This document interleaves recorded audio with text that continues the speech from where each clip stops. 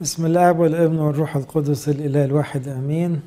في سلسلة جواهر أبائية ناخد بعض كلمات القديس كيرلس الكبير في تفسير إنجيل لوقا 9:51 بيقول: وحين تمت الأيام لارتفاعه ثبت وجهه لينطلق إلى أورشليم، وأرسل أمام وجهه رسلا فذهبوا ودخلوا قرية للسامرين حتى يعدوا له، فلم يقبلوا لأن وجهه كان متجها نحو أورشليم.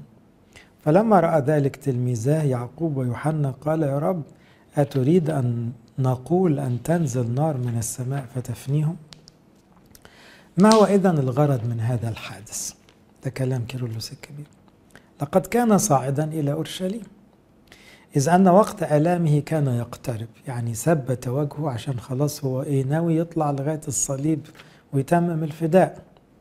كان على وشك أن يحتمل احتقار اليهود، وكان على وشك أن يتعرض للإعدام على يد الكتبة والفريسيين، وأن يحتمل تلك الأشياء التي أصابوه بها حينما تقدموا لكي يكملوا كل عنف وكل تهور شرير.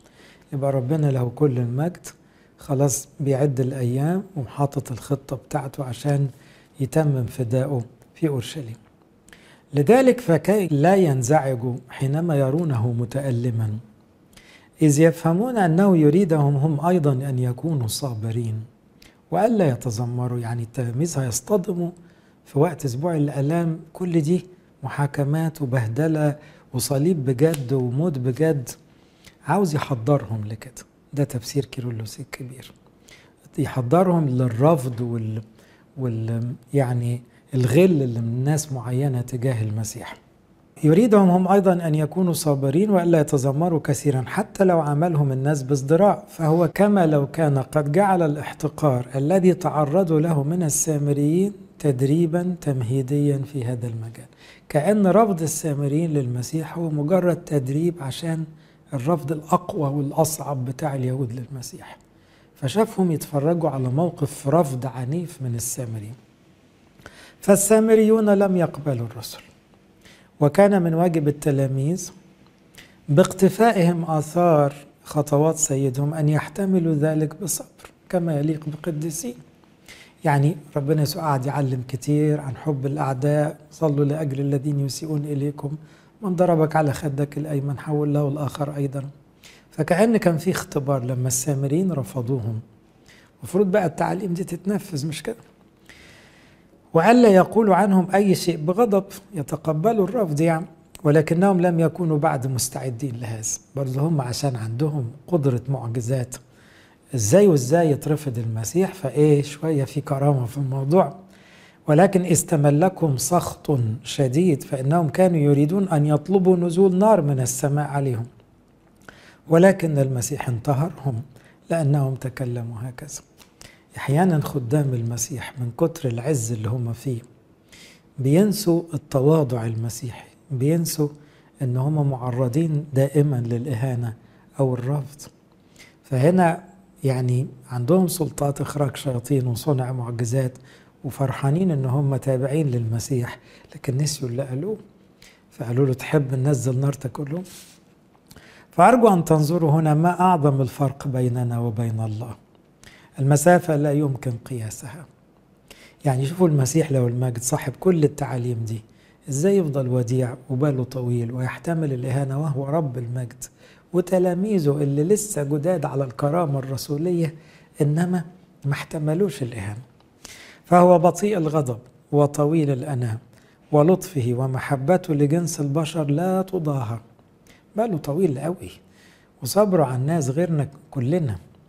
أما نحن أبناء الأرض فنسرع للغضب. إحنا برضو مهما تلمذنا على المسيح تيجي لحظة كده يصعب علينا نفسنا ونتغاظ، فينفذ صبرنا سريعا ونرفض بسخط أن يديننا الآخرون حينما نرتكب أي فعل خاطئ. يعني الواحد كمان يصعب عليه حد يقول له أنت غلطان. طب ده ربنا يسوع أدين كمتهم كمجرم، وهو رب المجد القدوس واحتمل ده كله. احنا بيبقى مش مستحملين حد يتهمنا بكلمة أو يرفضنا حتى، واحنا المفروض يعني بتوع ربنا. بينما نحن نسرع إلى انتقاد الآخرين. عاوز يقول بصوا لسه الفرق شاسع بين ربنا يسوع له المجد في كماله وبين التلاميذ اللي لسه بيتعلموا ولسه بيغلطوا، لأن اللي قالوه ده مش تبع تعليم المسيح. عاوز ننزل نار كله. فإن الله رب الكل يؤكد قائلا أفكاري ليست أفكاركم ولا طرقكم طرقي، لأنه كما علت السماوات عن الأرض هكذا علت طرقي عن طرقكم وأفكاري عن أفكاركم. هو إذن الذي هو رب الكل، أما نحن كما قلت فإذ نغتاظ بسهولة وننقاد بسرعة للغضب فإننا نقدم على انتقام فظيع لا يحتمل ضد أولئك الذين تسببوا لنا في إزعاج تافه. يعني ساعات تبقى النرفزة والغضب ما تستاهلش خالص السبب. لو بس فكرت في السبب ايه، قالوا لك ما تدخلش البلد، خلاص ما تدخلش البلد. حصل ايه؟ هتنزل نار تموت الناس للدرجة دي. احيانا ردود الافعال بتاعتنا تبقى مبالغ فيها، وده ابعد ما يكون عن تعليم المسيح اللي يتسم بالوداعة والصبر والتواضع. يكمل كلامه يقول ايه؟ وهكذا افادهم بطريقة اخرى. لما طبعا لهم انتم من اي روح بتتكلموا، فهم كانوا سيصيرون معلمي العالم كله، فلازم يهذبهم اكتر من كده. يتجولون في المدن والقرى مبشرين باخبار الخلاص السارة في كل مكان. لذلك فانهم اثناء سعيهم لتتميم ارساليتهم بالضرورة يلتقون مصادفة مع اناس اشرار يرفضون الاخبار الالهية، وكما لو كانوا لا يقبلون يسوع ليسكن معهم. لذلك فلو أن المسيح مدحهم لرغبتهم أن تنزل نار على السامرين ويأتي عليهم مثل هذا العذاب المؤلم ليصيبهم، لكانوا قد تصرفوا بطريقة مشابهة في مناسبات أخرى كتير. يعني إيه؟ ما هو ده هيحصل مع التلاميذ كتير بعد كده، بعد صعود المسيح وبعد يوم 50 تلاميذ هتسافر وهيروحوا، وياما بلاد هترفض وياما بيوت هتتقفل في وشهم. لو هم نزلوا نار على السامرين والموضوع مشي، يبقى في كل بلد هيروحوها يحرقوا لنا الدنيا كلها. فالقديس كيرلس بيقول كان لازم المسيح ينتهرهم، عشان ده هيشوفوا منه كتير لسه. لما يكرزوا بعد كده هيتعرضوا للرفض مرات ومرات.